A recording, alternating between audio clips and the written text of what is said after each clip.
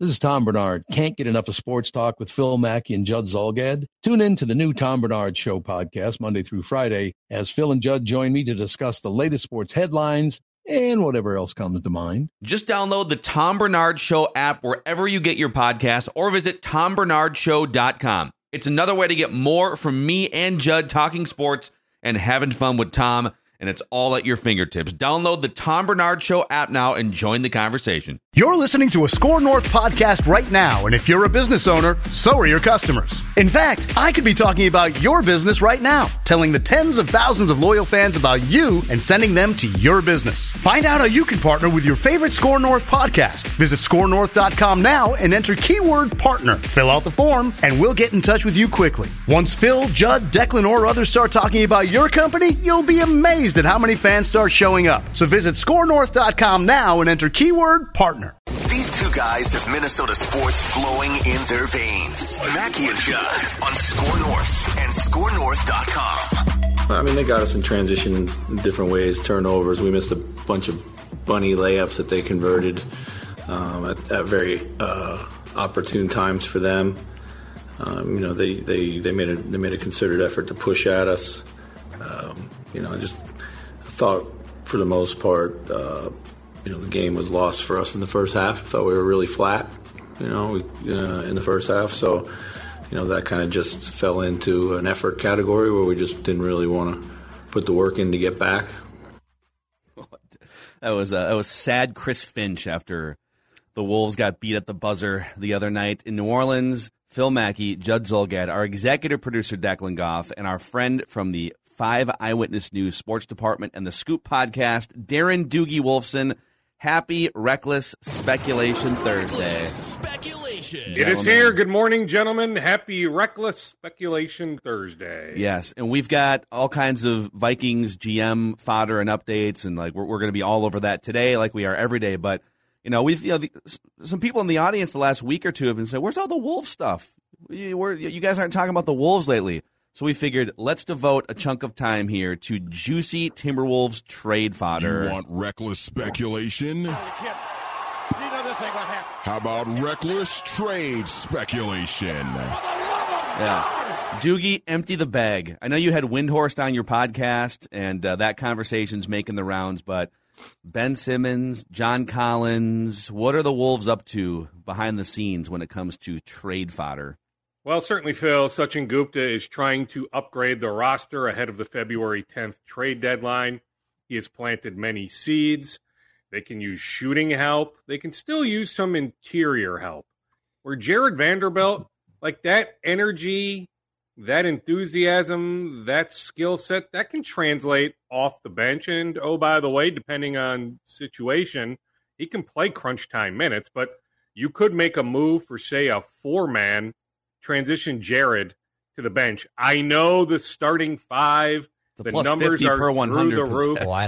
It is. Now, I guess the comeback to that is that's still a relatively small sample size. But yes, there's no denying how successful D'Lo, Bev, Ant, Vandy, Cat have been.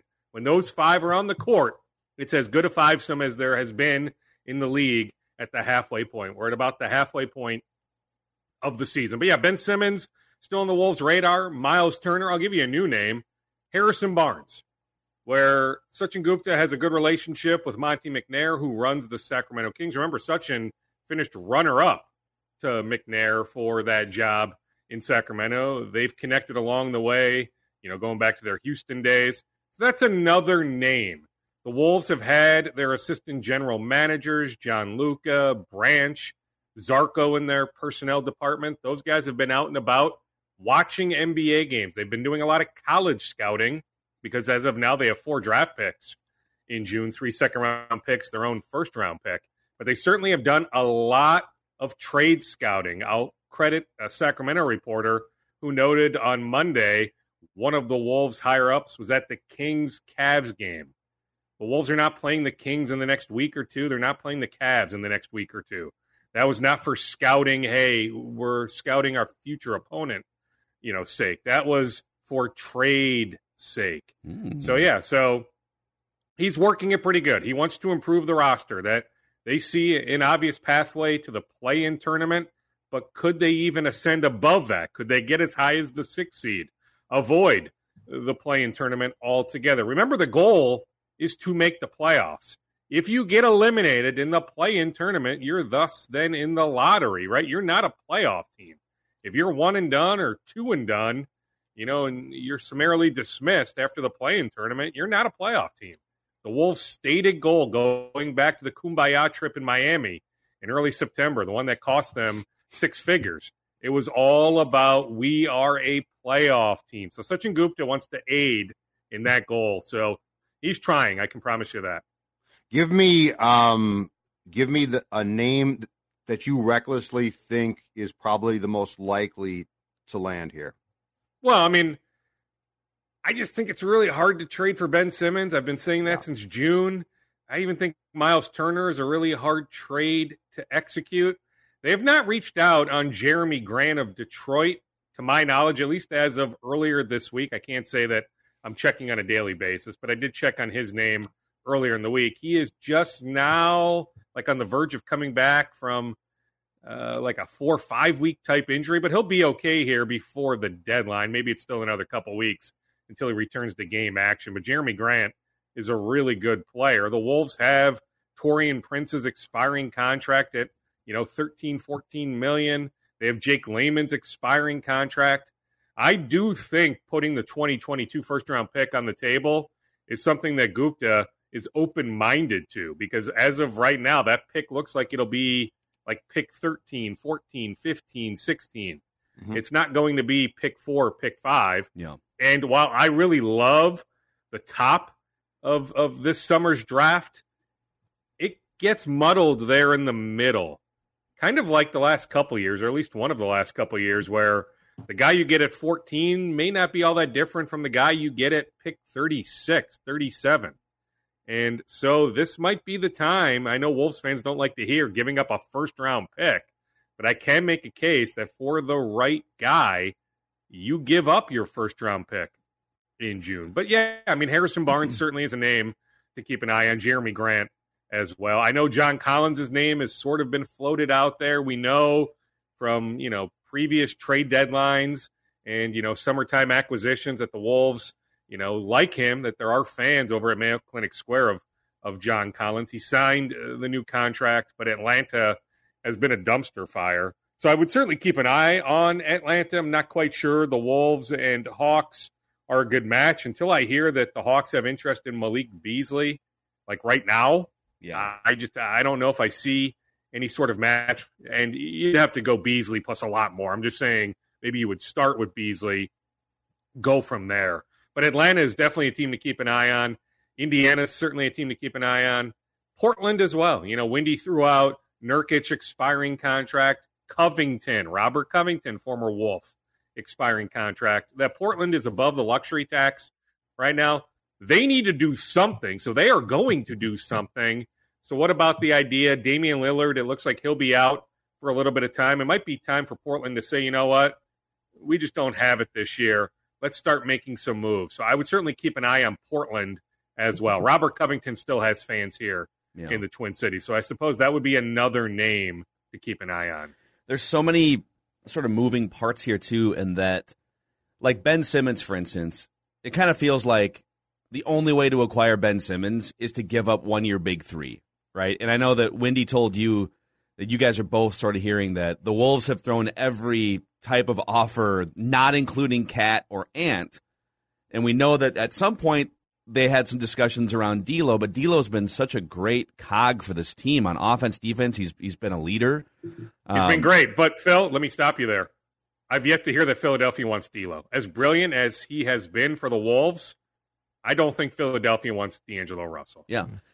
But even on the flip side, if you're the Timberwolves, I think 6 months ago, I would have traded D'Lo for Ben Simmons. But watching the way that this thing is played out now and the chemistry and the first unit, and then there's another added layer of, okay, the Timberwolves are tracking to be a play-in team, kind of a 500-ish team, but and that's fine right now because our bar is so low. It's been 17 years, one playoff appearance. So if they finish 500 and they're in the play-in, that's a wild success this year. But next year, the year after, okay, as you climb up the ladder, where's the glass ceiling for this current unit? Some of it depends on if Ant takes more steps forward, right? So you're trying to project what does this year's team need, but then if eventually you want to set your sights higher, would you have to trade D'Lo or Cat to get to another level, right? And I would assume that all of these discussions are happening. Who can you trade for this year, maybe next year that'll help you? And then long term, who are you building around for like the next 5 to 6 years? It is a challenge, undoubtedly. Those are questions that the front office contemplates all the time. It's threading the needle of the present versus the future. Now, Anthony Edwards is 20 years old, right? And like he's been making threes at a really good clip. I still think shot selection needs work. Jim Peterson has made the point. He needs to work on cutting a bit more. There's a lot more to Anthony Edwards' game. But remember pre-draft, the Bradley Beal comparison? Are we starting to see signs that maybe he can be that good? Like, I certainly see Anthony Edwards being an all-star before his rookie deal is up. Like, if you're this good as a 20-year-old, how good is he at 22, 23? So, like, we had the discussion right after they took Anthony Edwards. Like, what's his floor? What's his ceiling? Ceiling Bradley Beal? Maybe he doesn't quite get there. I'm now thinking higher. He can get there. Maybe even goes higher. Yeah. And so it's that delicate balancing act. But that's where you have these expiring contracts to play with. Wendy also told me, I have not heard this myself, but that Josh Okogie has some trade appeal. And certainly the Wolves would be very, very open to moving Josh Okogie. Yeah. Interesting. Dukes, tell us about what the decision to hire Marquise Watts as Chief Experience Officer is about and means. Because I have seen a lot of titles in my days covering sports. Chief Experience Officer is a new one. Yeah, well, I mean, it's trying to create a better environment. That it's always going to be hard to attract players here to the Twin Cities for obvious reasons. But they being Mark Lowry, Alex Rodriguez, the background work they have been doing going back to the summer, they've heard some things, including from some former players, that player relations needs work here. Love it. So Marquise Watts, really good guy, Twin Cities roots. He has a daughter here, but he's been based in LA, but he'll move back here now. Once upon a time was the leader of an AAU program in the Twin Cities. Net gain. Rashad Vaughn used to be in that program. Trent Lockett, who went to Hopkins High School, went on to have a great career at Arizona State, and he's made a bunch of money overseas. So, like, Marquise Watts has had his fingerprints on the youth basketball scene here in the Twin Cities for a really long time. Transitions to Adidas, then works for Rich Paul, Clutch Sports. So he has a really good relationship with Anthony Edwards. Other Clutch Sports clients, Ben Simmons, Anthony Davis. So he's cultivated a lot of NBA relationships. So he'll bring all that experience now to the Wolves. Glenn Taylor was involved in this process. So while Mark Lowry and Alex Rodriguez to some extent, but certainly Mark and Ethan Casson drove the bus, Glenn Taylor is still involved. Glenn and Marquise met, and I sense that meeting pushed this across the finish line. But this is a good move. I know it doesn't grab headlines, but I'm just telling you, behind the scenes, if you're a Wolves fan, you should be very excited by this hire. I need to be a fly on the wall for when those guys explain Chief Experience Officer to Glenn Taylor over some potato salad and Becky's cheeseburgers. Yeah. Well, don't forget Becky's lasagna. Becky's lasagna, baby. Well, and this is the type of thing I think a lot of people are going to initially roll their eyes at, like a Chief Experience Officer. Okay, that's what's going to fix the Wolves, right? Like that's going to be, I think, one of the overriding thoughts. But if you start to dig deeper, I love the fact that Mark Lowry and Alex Rodriguez, to a certain extent, this feels very Mark Lowry driven, where he's all about solving problems, right? Let's simplify everything. What's the problem? How do we solve it? How do we get people in here that can solve the problems? And clearly, in their 6 months of digging and discussions, there's some issues behind the scenes with player relations and, how do you make this? How do you maximize the success of players and then make this a place that people want to stay and work at and maybe even sign with? And listen, it's kind of hokey. Chief Experience Officer, it's a weird title, but I love the thought process here. I love the thought process as well. Plus, there are other organizations, Dallas comes to mind, where they've made comparable moves. So, like, it can't hurt, right? Yeah, he's going to be making pretty good money, but, like, if you're a Wolves fan, like, I don't care if you think it's, a bunch of hogwash, fine, but, like, it can only really help. Like, I don't see how a move like this hurts in any way. Yeah. So if it helps build up that relationship even more with Anthony Edwards, now Anthony Edwards isn't turning down a max extension in a couple of years. He'll take that money.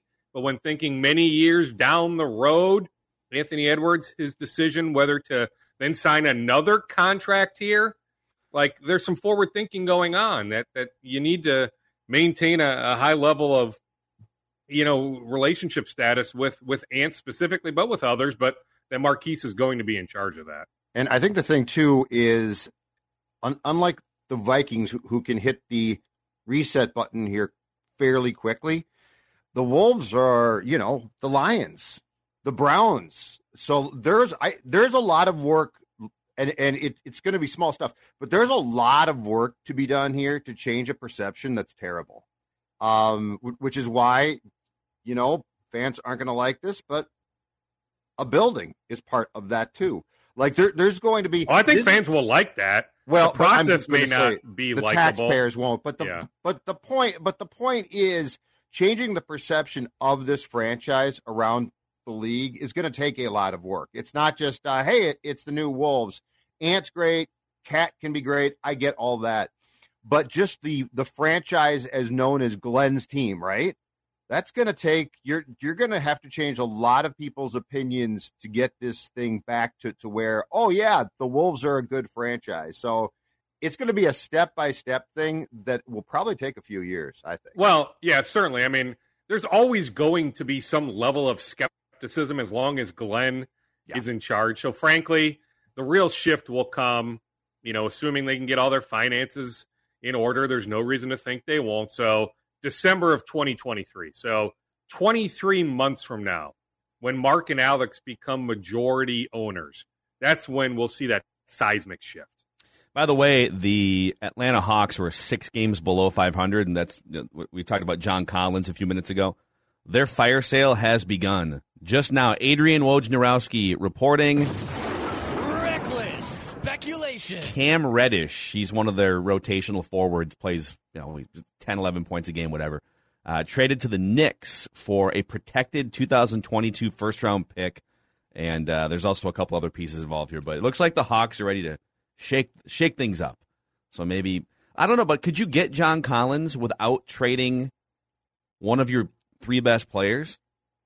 Could you get John Collins for draft picks? And yeah, well, I mean, you'd have to send out good money. So right. Whether that's D'Lo or Beasley. I mean, you can make it work. Beasley, Prince, Layman, then multiple first-round picks and or Jaden McDaniels. Like, you're not getting John Collins for expiring contracts, Malik Beasley, and one then real asset, whether that's Jaden McDaniels or a future first-round pick. It would take multiple good assets to pry him out of there. You got to find like $25 million.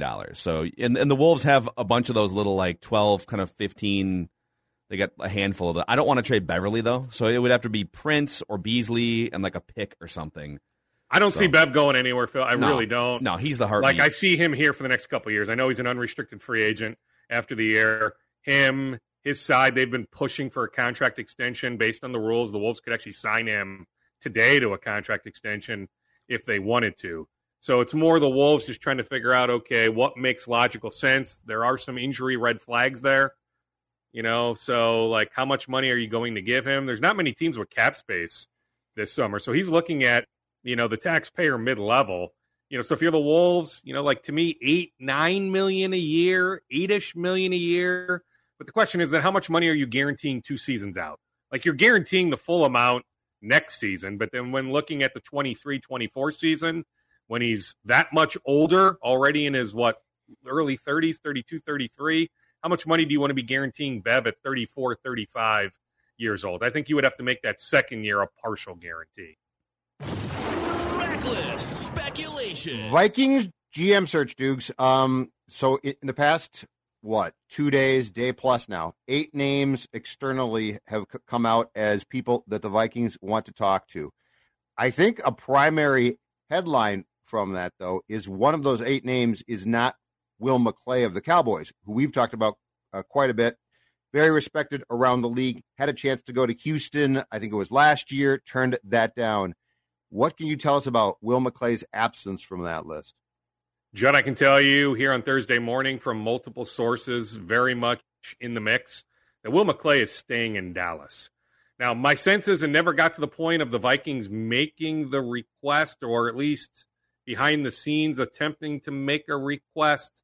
But the Vikings are well aware of Will's intentions. I do believe strongly, Judd, that his name came up internally at TCO Performance Center. That when they were concocting, their lengthy list, now have whittled it down to 8, that Will McClay was on some sort of initial list.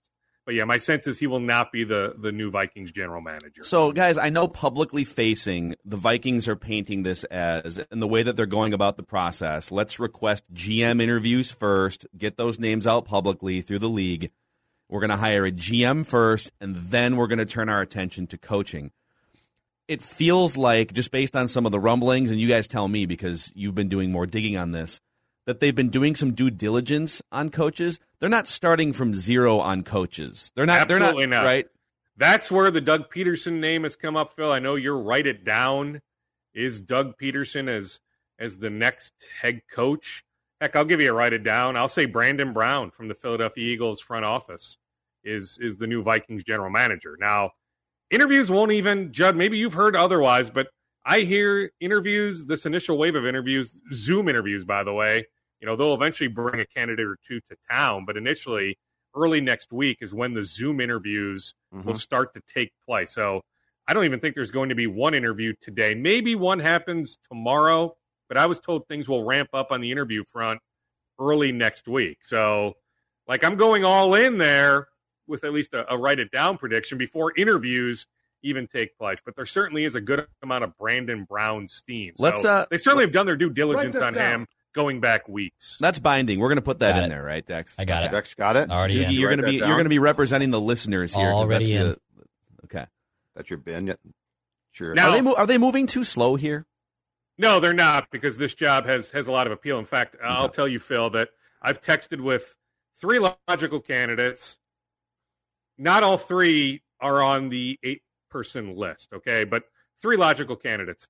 All 3 told me that this job, above the Bears, above the Giants, is the most appealing. That of the 3 GM openings, this is the one they would want the most. I don't think it's that close. I really don't. I think when you look at stability, I know that the Bears potentially have a QB. I would argue the Giants do not. But I think when you look at all of the attributes that go along, including an ownership group that is very patient, this is a really good job. I'll also go back to defending the Vikings here somewhat based on this.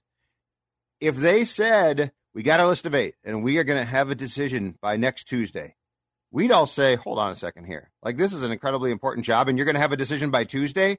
So I think it's better not to rush it than to satisfy the public's thirst, right? For, give me a guy or gal, hire somebody.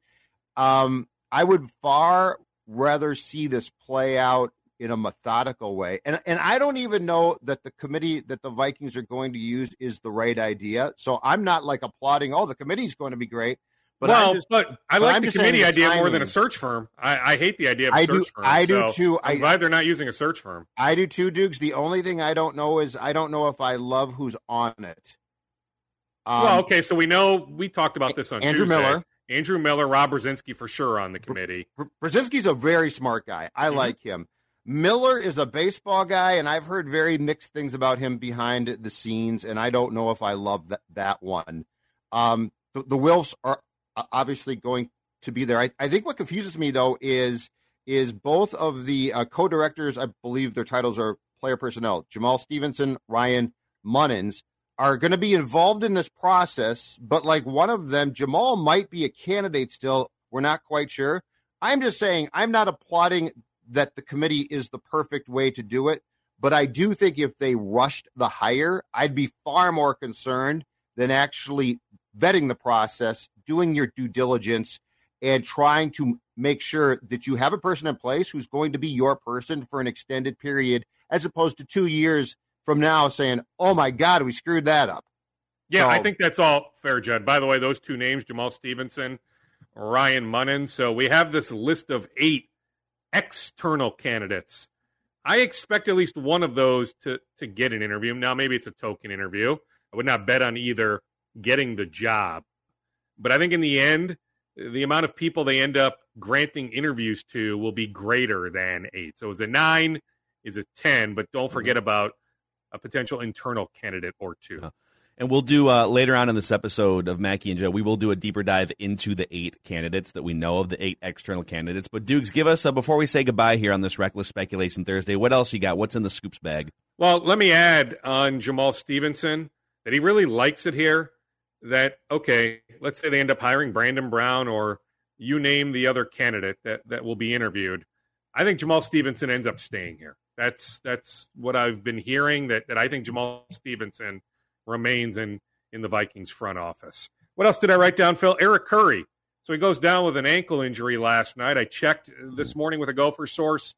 Eric will get a checkup later today. There was some level of hope, optimism as they left the Breslin Center locker room last night that this is not a serious injury, but we'll know more later today. Thankfully, it's not his knee, it's his ankle. But heck, even with a severe sprain, he could miss a decent amount of time. But there is some hope, some optimism that there isn't structural damage. There's not ligament damage. Speaking of that, Jalen Noel, doubtful for tonight's game. The Wolves playing the red-hot Memphis Grizzlies. Memphis on a 10-game winning streak. Remember way back when the Wolves beat the Grizzlies by 40-something points? Like, that's one of the great victories of this NBA season, because Memphis all of a sudden is like a legit top 4 team in the Western Conference. The Grizzlies are so good. And the Wolves, a month and a half ago at Target Center, kicked their ass. And they had, if I recall, almost their full complement of guys. Maybe not their full roster, but it was darn near their full roster. Correct me if I'm wrong on that, but Memphis had a bunch of their guys for that game, and the Wolves just dominated them. But Jalen Noel, no ligament damage, no structural damage. Doubtful for tonight. May not play Sunday against the Golden State Warriors when Steph Curry, Klay Thompson come to the Twin Cities, but this is not a long-term injury. Jalen Noel should be back pretty quick. May even be back as soon as heck. If he feels good today, maybe he plays tonight. If not tonight, could play as soon as Sunday. If he doesn't play Sunday, he'll play next week. The Iowa Hawkeyes come to Williams Arena to play the Gophers on Sunday. Keegan Murray is a legit NBA prospect. There will be a number of NBA scouts in the building on Sunday, including the Wolves. The Wolves will have representation Sunday at Williams Arena. We are the home of St. Thomas Athletics, St. Thomas men's basketball, dealing with a little bit of a COVID issue right now. So tonight's game, Saturday's game, North Dakota State, North Dakota, these road games have been postponed. Awesome. Thanks for breaking that news. You and Patrick Royce breaking the news. Anything else you guys need to know? Reckless speculation. Love it, man. All right, that's inside information about your favorite Minnesota sports teams. The Scoop with Doogie. You can find that podcast, and you can find Dukes as part of the 5 Eyewitness News sports team. Thanks, Doogie. All right, boys, take it easy. Touch, see ya. dude. All right, there it is. Yeah, oh yeah. Well, you know that. Yeah, for sure. Reckless speculation. All right, awesome stuff. So, all right, let's dive into the list, the general manager candidate list. We have, based on multiple different reports and piecing together, and Doogie is saying that this is the list of 8 external candidates for the Vikings general manager position, and interviews are going to ramp up next week. So, and by the way, you can read more about these. Judd has all of these candidates listed with bio information on scorenorth.com, but I'd love to just go through this list, throw these names out. You alphabetize these, too. Look at you. You alphabetize these on scorenorth.com. Oh, this ain't my first listicle. I've done this before. That's great. So in alphabetical order, I'll throw the name out, and Judd, you provide some background here, and then we can kind of kick these around. Again, these GM candidates are much less household names than the coaching candidates that you're going to hear about at some point too. Absolutely. Kwesi Adolfo-Mensah, who has served as the Browns vice president of football operations since May of 2020. He's first alphabetically on this list. Yes, he is he would be the first outside the box person, not because he lacked experience. He worked for the Niners, and then he's been a high-ranking official with the Browns. But he's a guy who played basketball at Princeton, incredibly smart, and would come from what I would say would be the more baseballian analytics world than the football world. He is a rising star. I believe he's about 32, 33, so he's young. But his resume speaks to a very outside the norm of, he's not the football scouting lifer who played linebacker at Michigan State and now he's moved up through the ranks. He's a guy who started, I believe, on Wall Street. He's a guy who then transitioned. In 2013, he got a master's in economics from Stanford, and around the same time got a job with the Niners and went to work there. So this would definitely, I would not discount him for 1 second, but this would definitely be considered an outside the box football hire. Yes. I love the analytics background, but I wouldn't hire a general manager solely because he's well-versed in analytics. Mm-hmm. And this is where, we can talk more about this too throughout these names being thrown up, but what attributes do you really want? And I definitely need someone who is a leader and someone who can help set culture. I think the coach is going to be really key in that, and the quarterback should be key in that, whoever that winds up being long-term as well. But I kind of agree with what Patrick Royce told us on Rap with Royce, that above all else, whether it's through an analytics prism or whether it's through a scouting background, you really have to know what you're looking at, identifying players. Like you can't, there's a couple names on this list that I'm willing to poke holes in for that very reason, but you can't look at Jalen Reagor and Justin Jefferson side by side in the first round of a draft and say Jalen Reagor's the guy. Right. And that brings us to the second name on this list, who Doogie is predicting will be the next general manager of the Minnesota Vikings, Brandon Brown, Philadelphia Eagles. He was promoted to director of player personnel by the Eagles last offseason. He served as Philadelphia's director of pro scouting for 2 seasons, 2019-20, after originally joining the organization as the assistant director of pro scouting for the 2 years before that. He also spent a couple of years with the Colts. Mm-hmm. I don't know how involved he would have been in a decision like Jalen Reagor over Justin Jefferson. Right. But that's the type of weird thing where you look at that and you're like, boy, now that that's played out over 2 years, what didn't you see in Justin Jefferson, right? Absolutely. And in doing some background on what took place there, because the question is not like, well, let's just blame the entire franchise. The question is who is to blame here? Like, who made this call? And teams make mistakes. So they do, but I'd like to know who.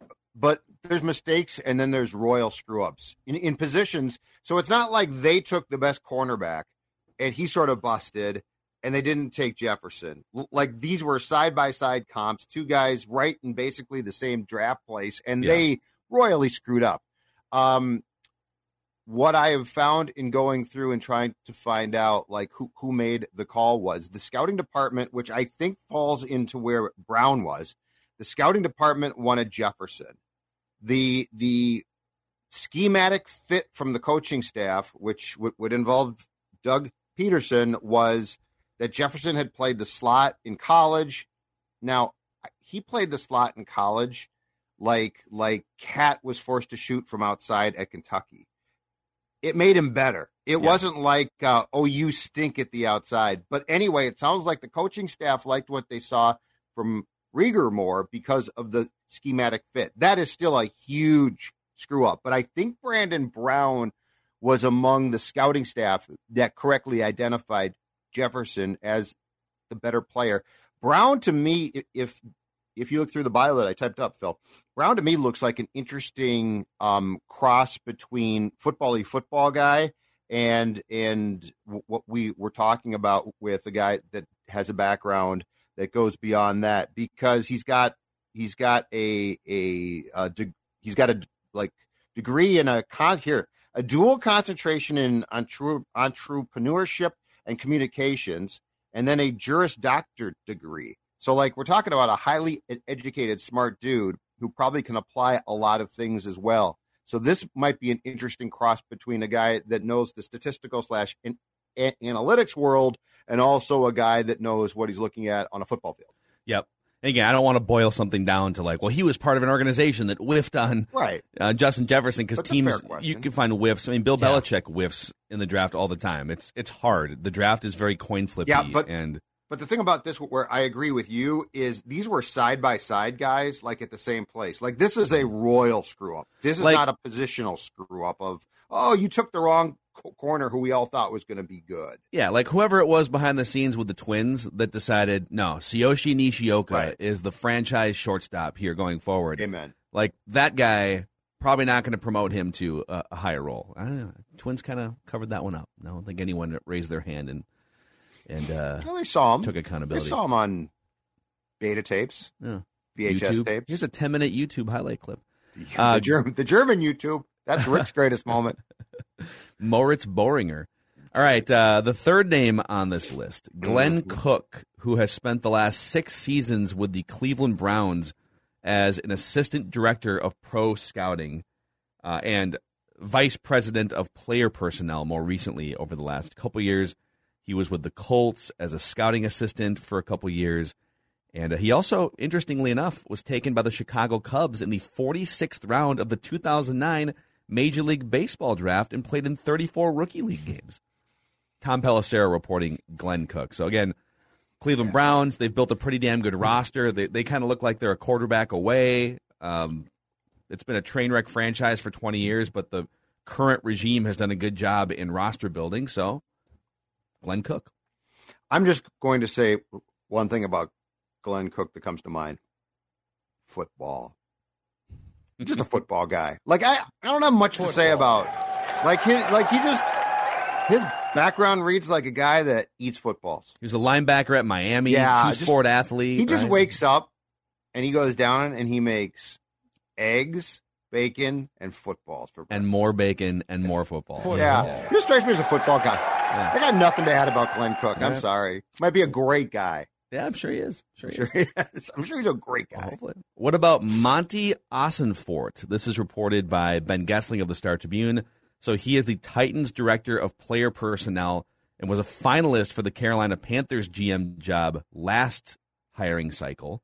Spent 14 years also working for the Patriots before joining the Titans in 2020. I believe that in Ben Gessling's report about this, he also said that Ossenfort was some type of training camp intern with the Vikings in 2001. Mm-hmm. So here's my theory about a portion of this list, which is Doogie has told us is going to be interviewed on Zoom.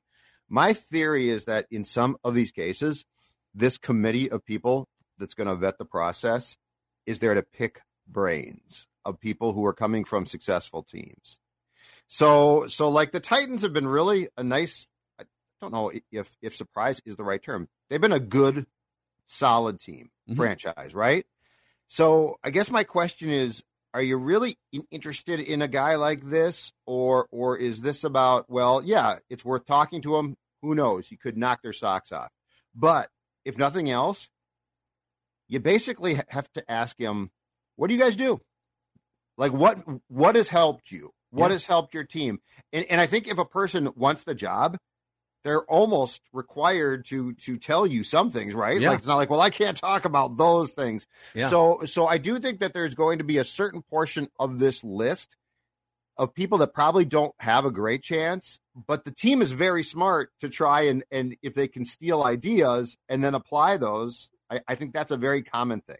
Yeah, because they haven't had that fresh thinking, and they've brought, obviously they've hired different people in the front office that have come from other organizations or scouts or what have you, but at the top level of the front office, And even, Mike Zimmer was the coach for 8 years. Rick Spielman, GM for, over a decade, and then, also running the draft for, it's been 15 years of Rick and Rob Brzezinski. Mm-hmm. And then and George Payton, they just haven't had an influx of new thought. So I love that angle of, at the very least, getting 9 or 10 interesting tidbits from other teams of the way that they go about their process. Maybe there's a thing here that you never knew that you could apply, whoever your GM winds up being. Yes.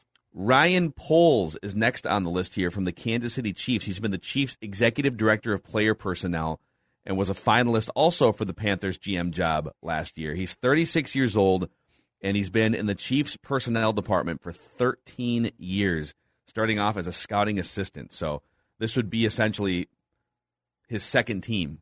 He's been a Chiefs lifer over the last decade plus. Yeah, and so it appears to me that the Vikings 1,000% got the list of finalists from the Panthers last year and are basically going down that list.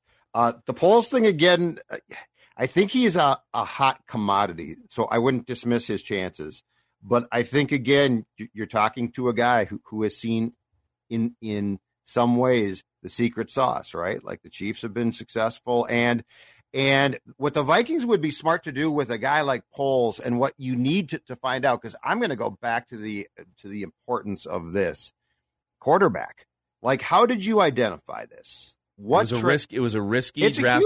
Move up 17 spots, right? Exactly right. And like the whole thing. And that draft pick, we didn't all say, "Oh my God, they just they stole Mahomes. How did they do this?" Right?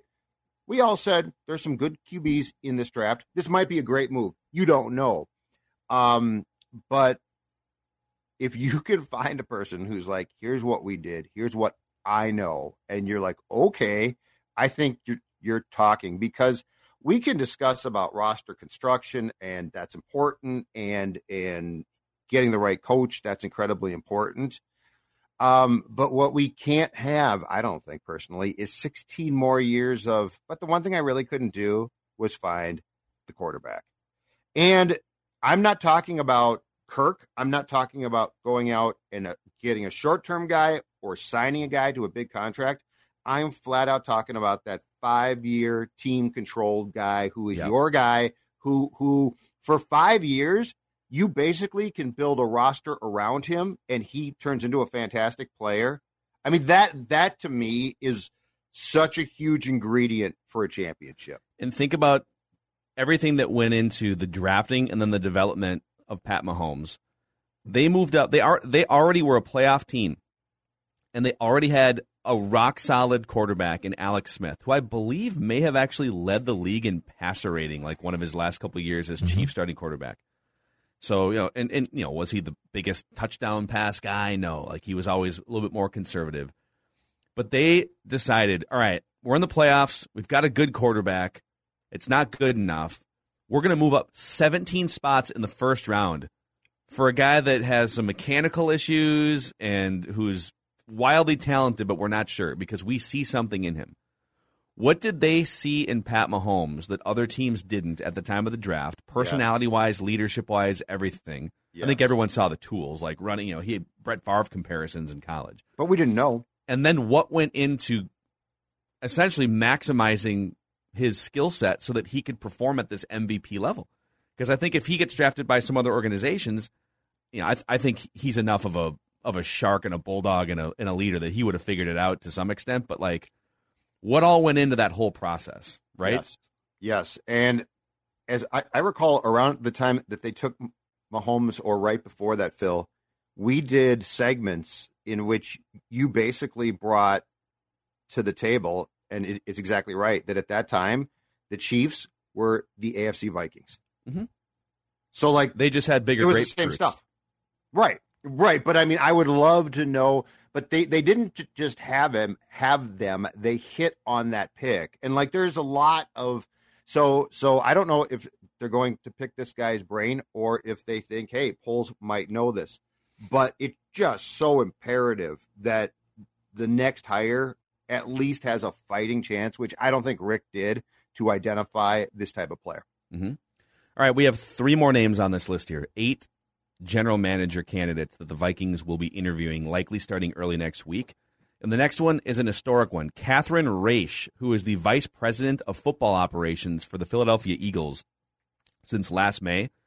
And she will be the first ever woman to interview for an NFL general manager job. Now, in 1983, there was a woman who became a general manager, and I don't know the backstory there, but this is fairly unprecedented. Mm-hmm. I'm curious about this one. I didn't know until I saw the report. I think Schefter broke the story last night that she was actually going to talk to the Vikings, that she is believed to be the most senior ranking team personnel position that has been held in the National Football League by a female. This is one I'm curious about. Is this for show? Is this real? Is this credible as far as not her, but as far as the interest?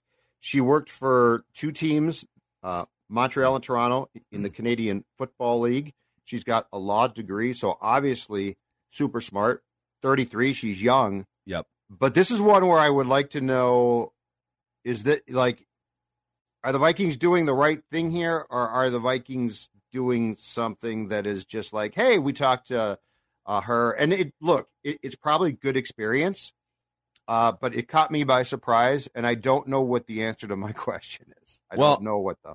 I would say two things. Number one, I love this because I think women should get opportunities to interview for jobs that they are qualified for in the NFL. And, absolutely. And I think whether she is the most qualified in terms of experience among all these candidates is less relevant. If you feel strongly about her and if you feel like she adds value to a front office and has a chance to be a GM someday, give her a chance to interview and normalize that process for future women. I'm all for that. Mm-hmm. I would be careful hiring a 33-year-old, and that applies to a couple others on this list too, to run an NFL organization.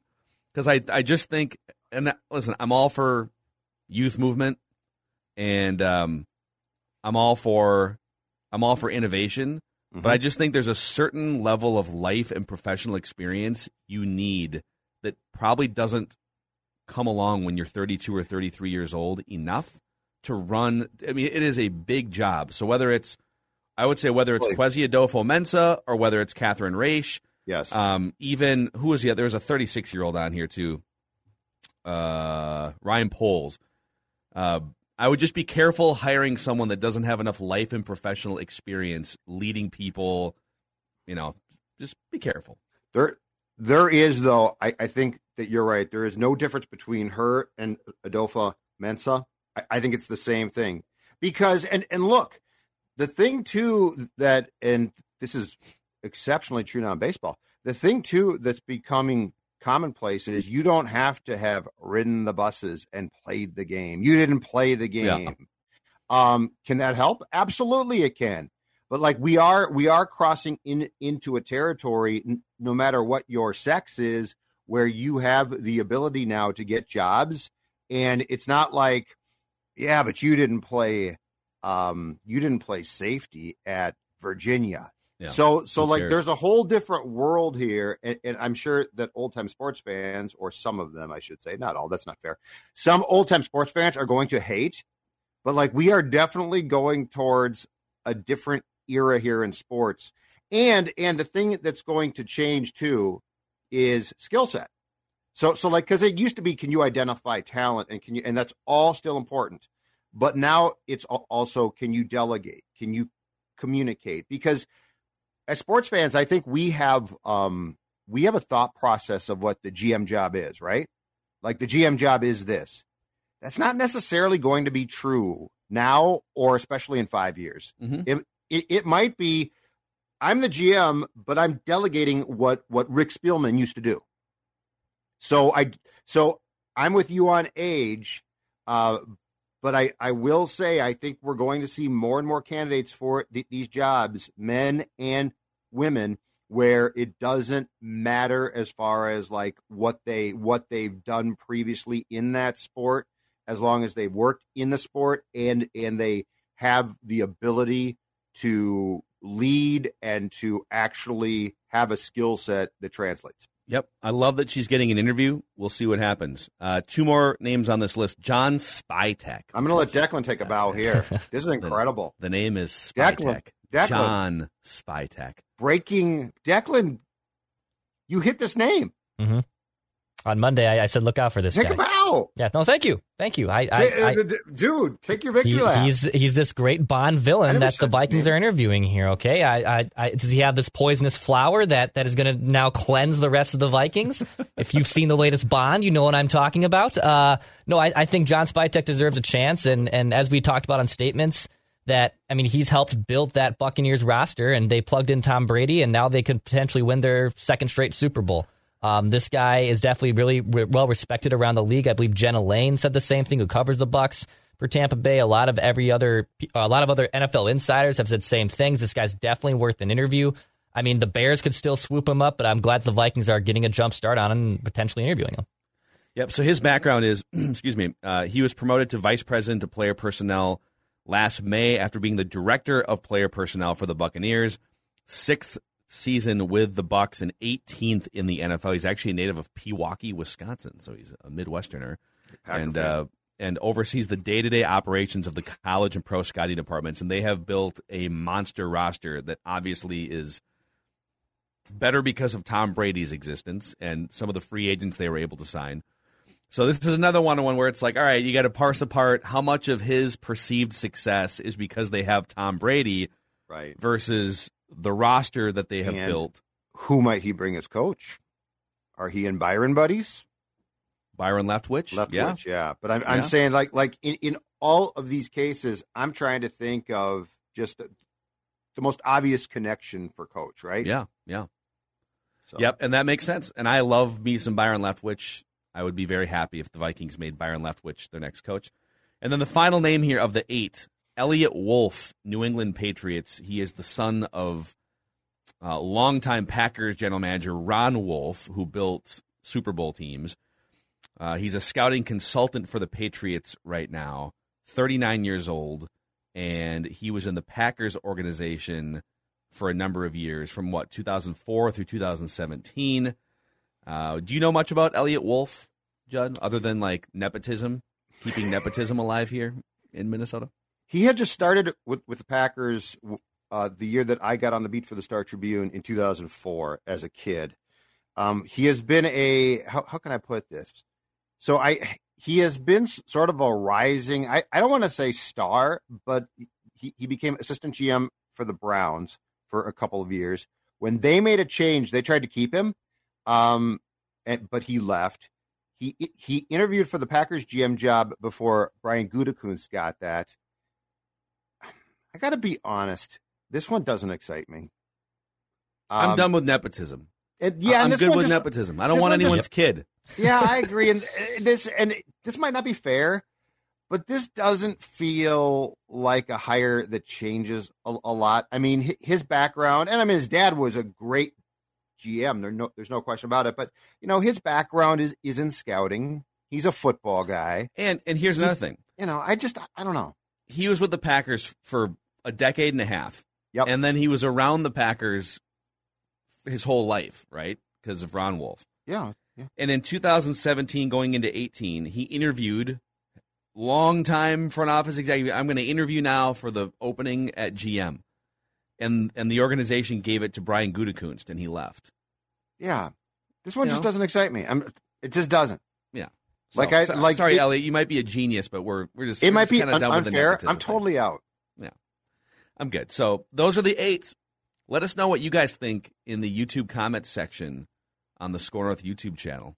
And I don't know, it's hard to have super strong opinions about some of these guys and Catherine because we don't work with them on a daily basis in the front office. But Phil, which of these names excites you the most based on who you think they would bring as the coach?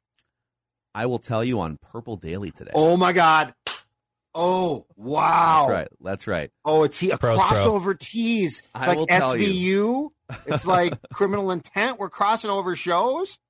Yes, I will tell you on Purple Daily because we got to get to some old tweets exposed here. Declan goes into the archives every single week and finds incriminating, exposing tweets. Blown away. All right. So this is more of an old takes expose, and all three of us kind of have similar takes on this topic I'm about to bring up. So I did a little digging, and last November of 2020, excuse me, so almost a year and a half ago, we did a fire, extend, and year to year on Mike Zimmer, Rick Spielman, Kirk Cousins. And all three of us have individual takes on that. So I'm going to start with Phil's, then we'll go to Judd's, and then we'll go to mine. Here we go. I think Mike Zimmer is actually proving this season what a good coach he is. Like, is he Bill Belichick? No. Is he Pete Carroll at his best? Not necessarily. But we might not even really know how great of a coach Mike Zimmer is until he gets to the quarterback that some of those other guys have had. You know, when we think about the best coaches in the NFL, like, look what Mike Tomlin does. Well, yeah, I mean, Mike Tomlin has Ben Roethlisberger, just a steady Hall of Fame presence for 15 years. And Bill Belichick had Tom Brady and Russell Wilson over in Seattle. And so Mike Zimmer has a well above 500 record going into this season with guys like Sam Bradford, who was, is fine, like whatever, like couldn't outrun a tree stump, and got hurt all the time. And he had Teddy Bridgewater as a limited rookie. And now Kirk Cousins. Imagine giving Mike Zimmer an elite quarterback, a top 5 quarterback to go along with the defensive prowess. And then when the team looks like, they finally hit that point in a coach's arc where he's going to get fired, right? Like almost every time when you start the way the Vikings started, that coach gets fired. And this team has fought for Mike Zimmer. So I'm with Judd. I'm firing Kirk Cousins. I'm going year to year with a good general manager in Rick Spielman, who does have some flaws, but he's a good general manager. And I'm extending the guy who has shown that this team does not quit on him. So you both. I was high on Mike Zimmer. I was trying to defend Mike Zimmer a little bit there. I get. No, he was trying to bash Kirk, which is typical Mackey. That's why I'm off this show. I'll see you guys later. I'm going to go work with a Kirk stand. Are you just reading my Twitter @replies the last 72 hours? It's just a live Twitter's stream. Twitter's turned into a very nasty place, and I'm here for it. It is. Here's like clockwork here. Vikings fan in Colorado tweets @Phil Mackey. Another stupid take by this hack. Get some hobbies besides talking about how much you hate Kirk and lose some weight as well, double chin. Man. You got a beard, dude. You can't even tell if you have a double chin. I don't think I do anymore. I think I've done a pretty good No. job Well, I mean, you're getting a myself to bike this guy now, fairly right? decent shape. This is 3 days without shaving for old teenage Dexter. Dude, here. I crushed it on the Peloton on Saturday. Okay, Good for you. 30-minute record All for right. me on Saturday. All right. Just They were talking to you the whole time? I had like a 3 Phil, second great job output in on Seattle. Pick it up a little bit. Phil, I'd tell him, shut the bleep up. I'm biking. Judd had a similar take to Phil. Here was Judd's take on extending Mike Zimmer. Year to year for me is Spielman. I agree. And I'm extending Zimmer, and here's why. If push comes to shove, I think he can win me games individually. Like, do I think that he can win a championship? I don't know. But, I mean, he has proven, right, in these last 2 games, his defense is not that good or just flat out not good. But he's finding schemes and ways. I go back to the Saints playoff game. The Vikings probably shouldn't win that game, but defensively, he comes up with this really, for lack of a better term, genius game plan. So fire Cousins, year to year Rick, in part because I don't trust him to find a QB, and that's probably the most important thing that Rick should be able to do, and it's just not, for various reasons, worked out so far. And then my extension goes to Mike Zimmer. Oh, you're extending Zim too. I love how we just all were unanimous, and I'm with you guys. Actually, I have a flip flop on the extension and the year to year, which I'll play here in just a bit. But I love how all 3 of us were like, "No, we're out on Kirk Cousins," and I think most of us still are on the show at least. But it's funny that 14, 15 months later, both the other 2 that we would extend and go year to year with are out, and technically Kirk Cousins is still on the Vikings roster. Yeah. Ugh. All right, here's mine. Do you agree or disagree? I actually disagree with both of you. I'm extending Spielman and I'm year to year with Mike Zimmer. And you know what? It's interchangeable. I probably did short sell the fact that this wouldn't be a unanimous decision. I just think that Rick Spielman finding talent throughout the draft has been like, there's plenty of evidence of that. And I just don't know, and I really like Mike Zimmer. I've said to you guys that I think he is the best Vikings coach of my lifetime. I put him ahead of Denny Green. I really do. Maybe that's because I've been exposed to him more, but I just don't know if Zimmer's philosophy can last in 5 more years. But I do know that Rick Spielman, if I had to guess who would be more successful in the next 5 years at finding talent in the draft versus being a Super Bowl team, I think you have a better odds that Rick Spielman will find good draft picks than the Vikings will win a Super Bowl under Mike Zimmer. So, yeah, those 3 first, third round picks that Spielman brought to the table were just absolutely steals, and those 7th round picks, and oh boy, just doubling down that Rick Spielman can find talent in the draft. So I won't say this was like an insanely incriminating evidence of old tweets exposed necessarily, but I just wanted to highlight that all 3 of us were in unanimous decision basically that we would keep Spielman Zimmer around and get rid of Kirk Cousins. Well, and then, of course, a lot can happen in a year, too. Right. And I feel like Zimmer just kind of lost his mind a little bit this year. And I still want Kirk gone, so I really haven't changed completely. Yep. Amen. But you should be careful. There's a lot of evidence. Kirk Crusaders out there that are going to try and show you his 4,000-yard seasons. Same as Brett Favre. And I think but I agree with them. I am a big look. I think Kirk is fantastic, and I think that statistically and as far as personality goes, he is going to help the Cleveland Browns so much. I'm with the Kirk stands. Yeah, I think he would look great just throwing touchdown passes underneath the shadow of the Rocky Mountains out there, 100% in Denver. George.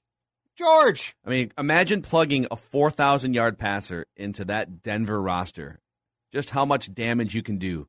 That division's up for grabs, too. And can you Pat imagine Mahomes is coming back down. Throwing the ball. Justin Herbert got lucky. The altitude there, can you imagine how far his passes will travel? Pretty far. Throw a football over those mountains. How much you want to bet I can throw a pigskin over them mountains? Little Uncle Rico.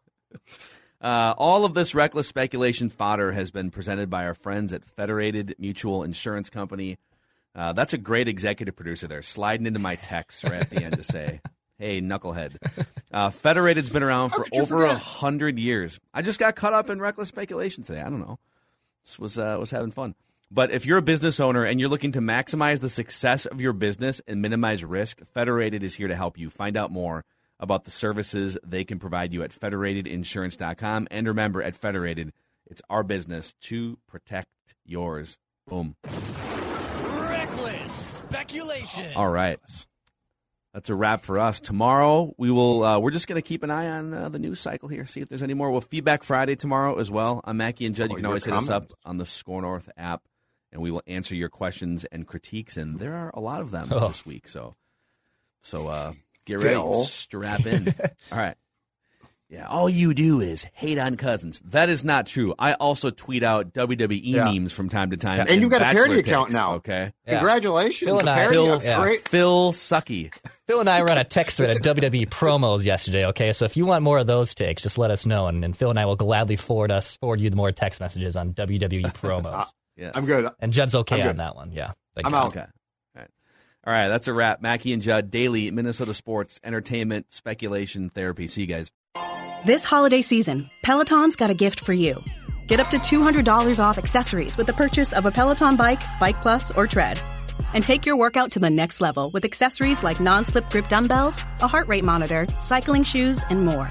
Peloton, motivation that moves you. This limited time offer ends December 25th. Visit onepeloton.com to learn more. All access membership separate. Offer ends December 25th. Cannot be combined with other offers. See additional terms at onepeloton.com.